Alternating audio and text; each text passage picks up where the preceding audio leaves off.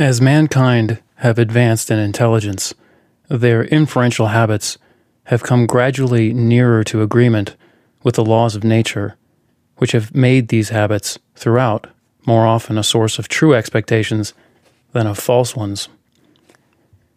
The forming of inferential habits which lead to true expectations is part of the adaptation to the environment upon which biological survival depends. But although our postulates can in this way be fitted into a framework which has what we may call an empiricist flavor, it remains undeniable that our knowledge of them, insofar as we do know them, cannot be based upon experience, though all their verifiable consequences are such as experience will confirm. In this sense, it must be admitted, empiricism as a theory of knowledge has proved inadequate, though less so than any other previous theory of knowledge.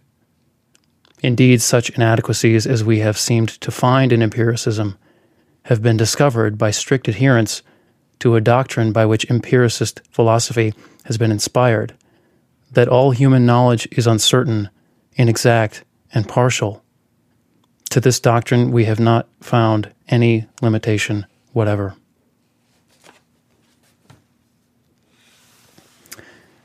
This is Retrace. It's September 7th, 2020, a Monday. That was Bertrand Russell from his Human Knowledge, Its Scope and Limits, first published in 1948. Retrace is a private company started by individuals who want to do a certain kind of work. Retrace has no other financial backers. It's as independent as a new company can be. The kind of work we do is a response to the question, what's going on out there? And the kind of thing we sell is what you're hearing right now.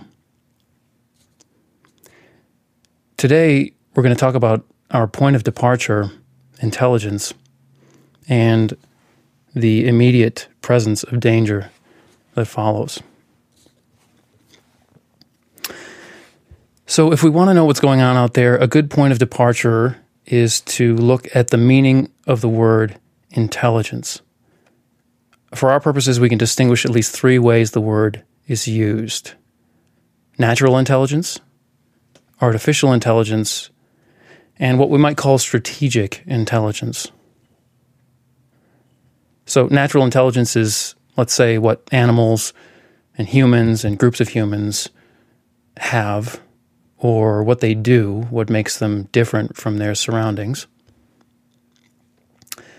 Artificial intelligence is, let's say, whatever it is that makes certain machines and computers seem to know things and to act like they know things. Now, strategic intelligence, let's say, is espionage, counter-espionage, and covert action. For example, two competing groups keeping and stealing each other's secrets. We can justify using the term strategic intelligence by pointing out that the precursor to the American CIA, built during World War II by William Donovan, was called the Office of Strategic Services, an organization that conducted espionage, counter-espionage, and covert action.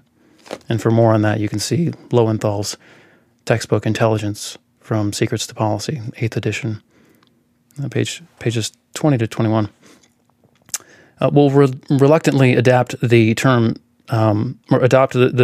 strategic intelligence to cover all of these phenomena and to distinguish them from natural and artificial intelligence.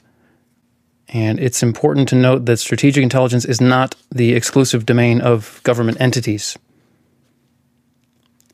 Each kind of intelligence, natural, artificial, and strategic, is powerful, and each can make use of, if not subordinate, the other two. But they seem, at a glance, to be very different from each other. So let's make that glance. Let's start with natural intelligence, and let's consider the neuroscientist Michael O'Shea, writing in 2005 in his very short introduction to the brain. He's writing about someone else, Santiago Ramon y Cajal, who is arguably the father of modern neuroscience, according to O'Shea. And he says this: Cajal was fascinated by the differences between the brains of markedly different organisms, human, worms, snails, insects, and so on. He thought comparisons of their brains might be instructive precisely because vast differences exist between the behavior and intellectual capabilities of different creatures. There is unquestionably an enormous gulf between human and insect intelligence, so it would be reasonable to suppose that a comparison of their brains would expose how structural components reflect intelligence. Surely the human brain should contain high-performance components, and the insect brain markedly less sophisticated ones. But the difference between insect and human neurons does not at all betray the gulf between insect and human intelligence. Insect neurons are as complex and display as much diversity as neurons in the human cortex.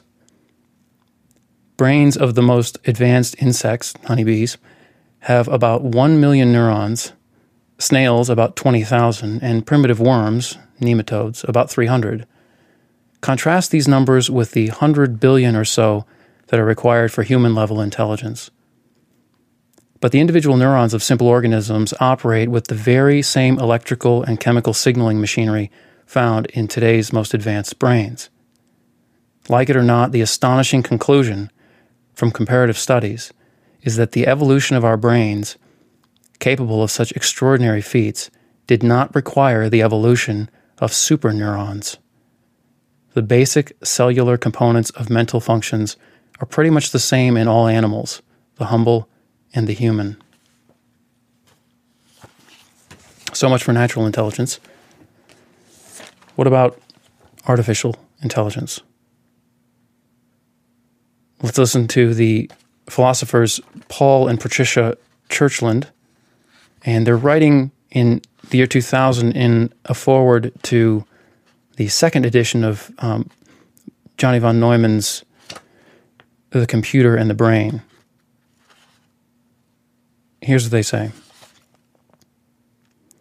It is the acquired global configuration of those many millions, nay trillions, of synaptic connections that embodies whatever knowledge and skills the brain may have acquired. And it is those same synaptic connections that so swiftly perform the computational transformations upon any axonal inputs, from the senses, for example, that arrive at their collective doorstep. This yields both the speed and the freedom from recursively amplified errors that von Neumann deemed essential. It must quickly be said, however, that this decisive insight does nothing to dim the integrity of his digital and serial technologies, nor does it dim our hopes for creating artificial intelligence. Quite the contrary. We can make electronic versions of synaptic connections, and eschewing the classical von Neumann architecture, we can create vast parallel networks of artificial neurons, thus realizing electronic versions of the shallow depth but extraordinary breadth computational regime evidently exploited by the brain. These will have the additional and most intriguing property of being roughly 10 to the sixth times faster overall than their biological namesakes, simply because they will have electronic rather than biochemical components. This means many things.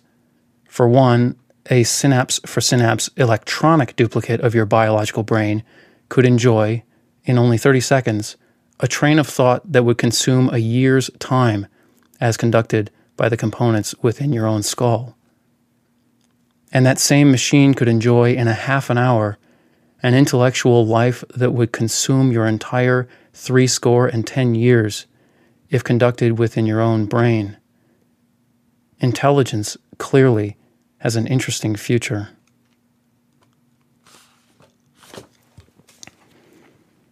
So much for natural and artificial intelligence. What about strategic intelligence? We're going to hear from the historian Niall Ferguson, writing in 2017 about the 19th century Rothschilds banking family. And Ferguson has written extensively about the Rothschilds. He's written a 2-volume history of them. But this is not from that history. This is a later book called The Square and the Tower. And we're going to... It's worth quoting him at length to get a feel for strategic intelligence. One of the crucial ways in which the Rothschilds endeared themselves to the political elite, as well as outdoing their business competitors, was by having an exceptional intelligence and communications network. In this period, postal services were slow and insecure.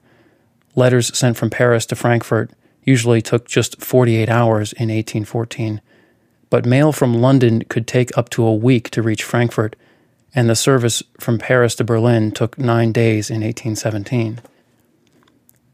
Compulsive correspondents as they were, the brothers soon dispensed with the post, relying instead on their own private couriers, including agents at Dover, who were authorized to charter boats for the Rothschilds' business.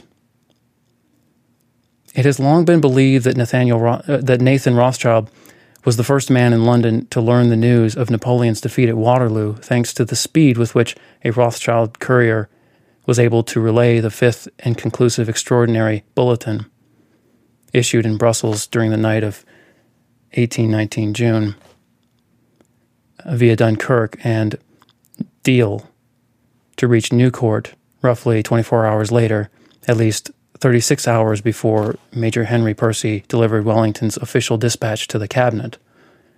Doubt has recently been cast on this story, but the fact remains that Rothschild received the news early enough, even if it was on 21st of June, to do well by the early information of the victory.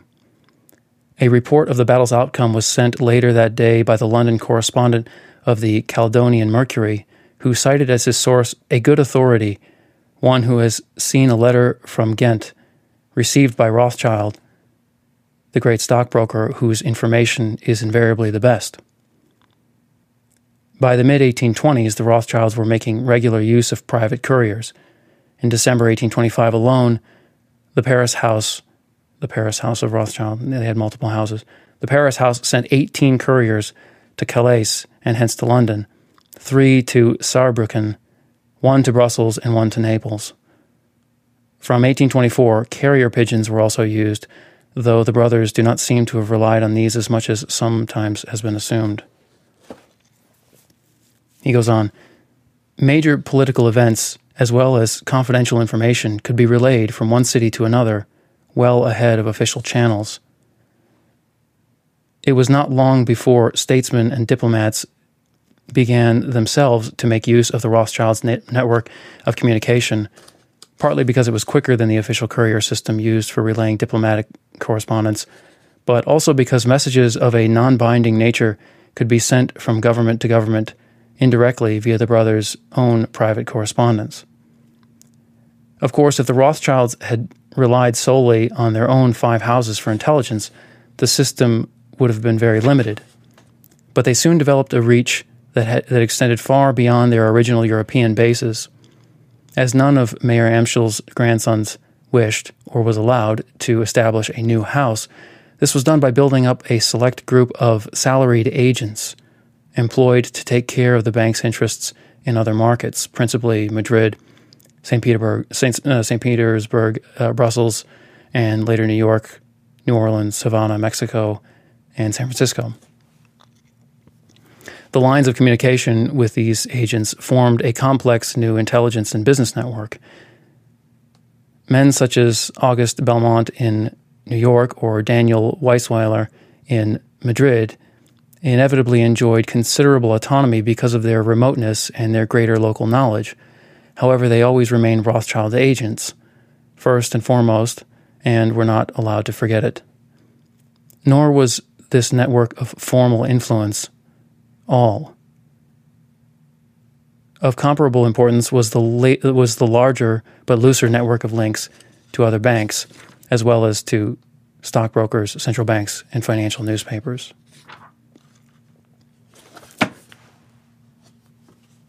So we've glanced at natural, artificial, and strategic intelligence, but you may detect a sort of uneasiness in the third stage of that glance.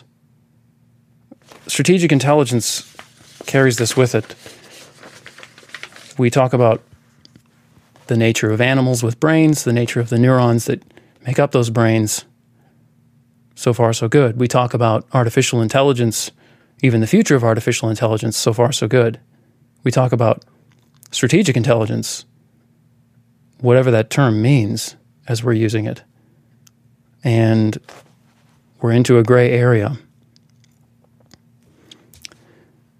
Outsiders who speculate about likely secrets, like those that are known to be kept by intelligence organizations, and unlikely secrets, like those claimed by some so-called conspiracy theorists, are on dangerous ground, to include this podcast. The subject of espionage and terms such as UFO or ESP or even conspiracy itself are, rightly so, intellectual and therefore reputational minefields. If a person's thinking is so loose and excitable that he or she will believe almost anything, it's obvious that problems will soon follow. Even physical safety might eventually become hard for such a person to achieve with such ways of thinking. But it is always possible that a given unlikely secret is really being kept. Think of the Manhattan Project. And to dismiss them all would be to accept large attentional blind spots.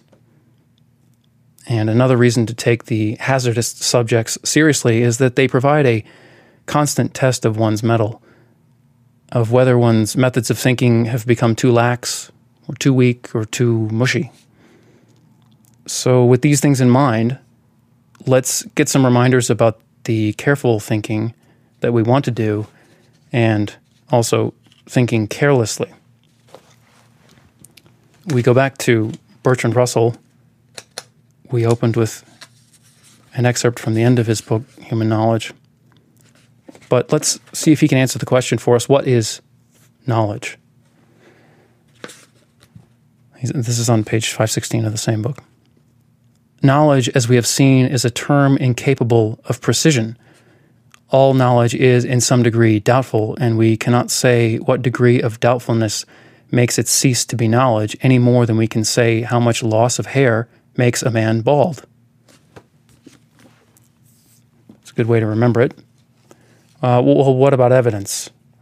If we're going to move through all of the reminders, the guardrails or lack thereof, we start with the term knowledge. What about evidence? Paul Horwich has a book published in 1982, Probability and Evidence. And in his first chapter on methodology, he explains his purposes this way. The book's purpose is to explore scientific methodology in light of the obvious, yet frequently neglected, fact that belief is not an all-or-nothing matter, but is susceptible to varying degrees of intensity.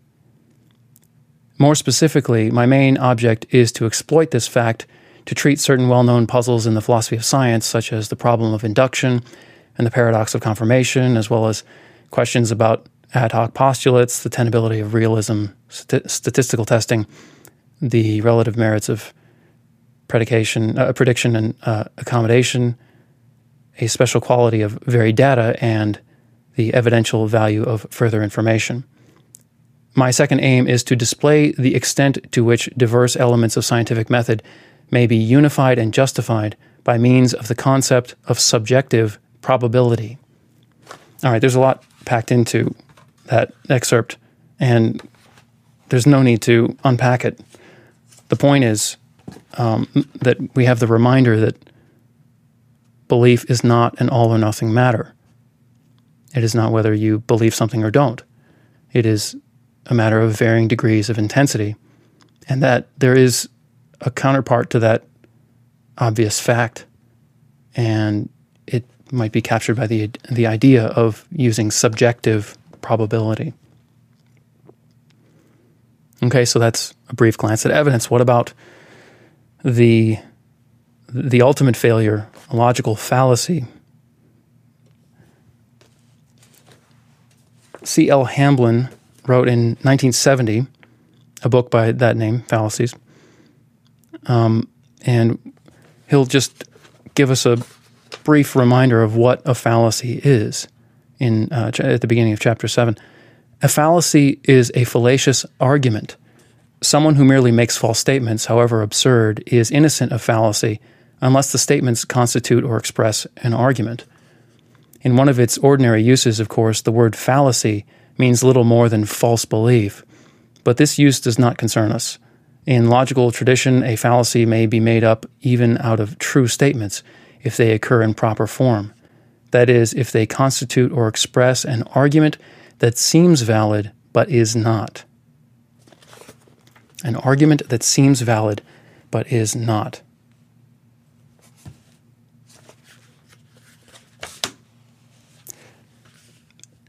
Anthony Weston has written several editions of a book called A Rule Book for Arguments. This is from the 3rd edition, the chapter entitled Fallacies. He says there are 2 great fallacies, and I don't think he means that there are 2 big ones and then a bunch of small ones. I think it could be properly interpreted as 2 categories of fallacy, although Hamblin, who we just heard from, will have lots more to say about that to us in the future.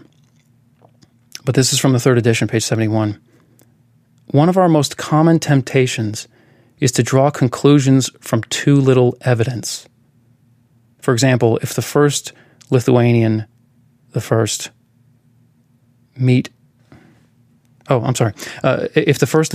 I meet has a fiery temper, I might jump to the conclusion that all Lithuanians have fiery tempers.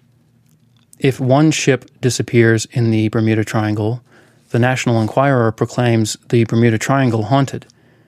This is the fallacy of generalizing from incomplete information.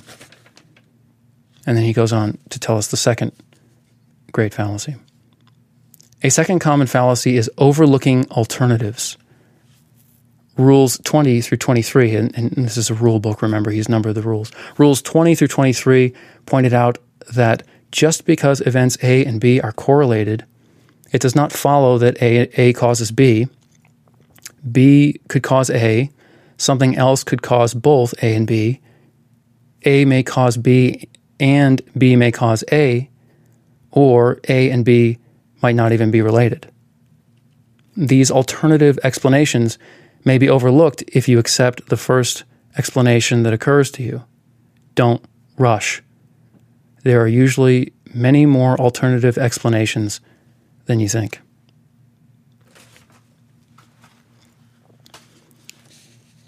Okay, so we've had an injection of vegetables to offset the ice cream of conspiracy theories and exotic claimed phenomena in the world of strategic intelligence.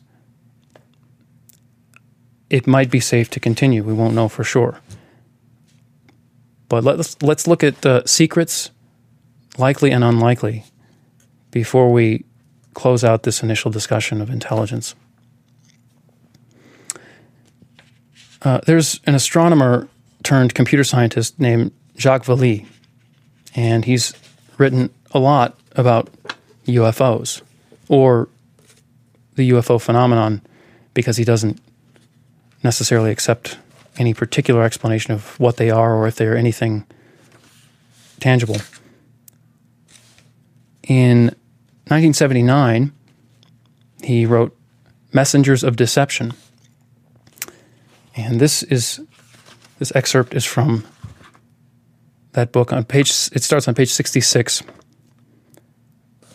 The handwriting on the walls of the Paris subway ranges from the slogans of Maoism to the profanity of scatology, and I do not ordinarily spend much time studying it. However, when I found the scribbled announcement that the Lord is an extraterrestrial, allegedly emanating from a mysterious Order of Melchizedek, I had to stop and take notice. I had urged scientists to do serious research on the phenomenon of UFOs before it was swept away by fanaticism. If I had been asked to name the part of the world where fanatical saucer sects might arise, I would have said California, without a second thought. In Los Angeles, perhaps, or in some commune near Mendocino, in a small town on the edge of the Mojave Desert, near the hills where Adamski claimed to have met his Venusians. Certainly not in Paris, not in the subway, in full view of hundreds of thousands of men and women who walked by this yellow poster every day, carrying serious, rationalistic, cynical newspapers like Le Monde under their arms. In Paris it was, however, and the note in black felt-tip marker was written not once but many times on the walls of several tunnels. The work of some insane person? Perhaps. But the signatures suggested a group, an organization, the Order of Melchizedek. I decided to investigate. The next day I met Cinna and Ivan, two leaders of that sect, in their cluttered apartment. Later, bent on learning more than superficial acquaintance with the group could reveal, I joined their organization and delved into its history. What I found is wonderful and strange, and sometimes funny, as this book will show. I admit that the work I thus undertook represents a departure from the theme of scientific analysis of UFO sightings that I have advanced in previous writings. I still believe such an analysis to be necessary. Scientific analysis will undoubtedly provide part of the truth about UFOs. However, I no longer believe it will lead to the whole truth. I owe this realization to a man I shall call Major Murphy, although his actual rank is much higher than that of Major. He taught me a lesson I am not likely to forget. Major Murphy, who retired from a U.S. intelligence service quite a few years ago, and remember he's writing in 1979, had seen action in World War II in Italy and also described vividly his investigations in the Caribbean, where he organized efforts to intercept submarines and German spies on their way to the United States. This is me talking. He's probably OSS. It sounds like what he's describing is Office of Strategic Services, but fully doesn't say. I met him at a gathering of UFO contactees and suggested a drink when it was all over. I expressed my surprise at his interest in the event, which I had regarded as a complete waste of time. He asked me to clarify this judgment, and I said that in my opinion none of the people in attendance knew anything about science. Then he posed a question that, obvious as it seems, had not really occurred to me. What makes you think that UFOs are a scientific problem? I replied with something to the effect that a problem was only scientific in the way it was approached, but he would have none of that, and he began lecturing me. First, he said, science had certain rules. For example, it has to assume that the phenomenon it is observing is natural in origin rather than artificial, and possibly biased. Now, the UFO phenomenon could be controlled by alien beings. If it is, added the Major, then the study of it doesn't belong in science. It belongs in intelligence, meaning counter-espionage. And that, he pointed out, was his domain. Now, in the field of counter-espionage, the rules are completely different. He drew a simple diagram in my notebook. You are a scientist. In science, there is no concept of the price of information. Suppose I gave you 95% of the data concerning a phenomenon. You're happy because you know 95% of the phenomenon. Not so in intelligence. If I get 95% of the data, I know this is the cheap part of the information. I still need the other 5%, but I will have to pay a much higher price to get it. You see, Hitler had 95% of the information about the landing in Normandy, but he had the wrong 95%.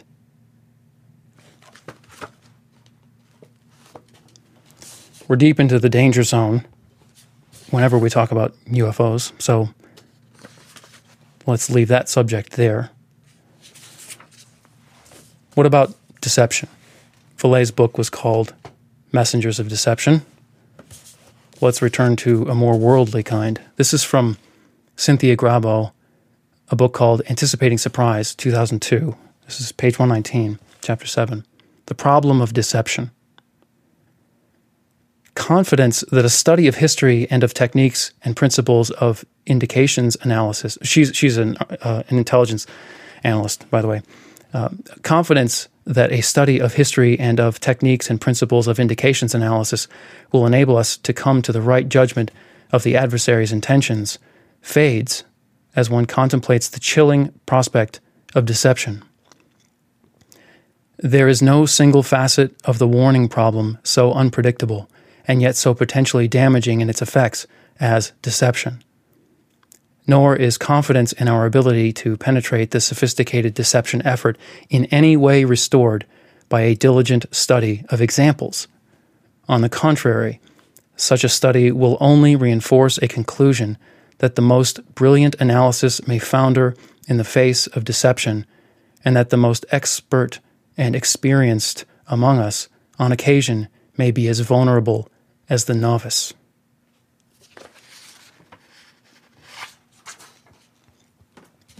We're into the realm of military deception. There's one more source that we should consider before we move on. Sun Tzu, The Art of Warfare, is a text from between the 5th and 3rd century BC. This is from the Ames edition, 1993, page 171.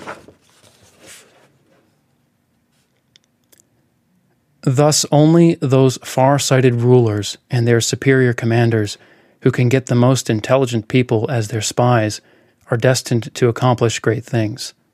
Intelligence is of the essence in warfare. It is what the armies depend upon in their every move.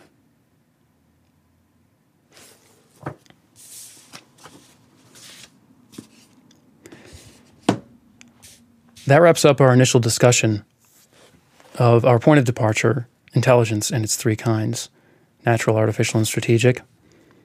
Next, we'll start by looking more closely at strategic intelligence and the assessment of an undisputed authority on the subject, Director of Central Intelligence in the 50s and 60s, Alan Dulles, who in the early 1960s wrote, or perhaps helped to write, a book on the subject.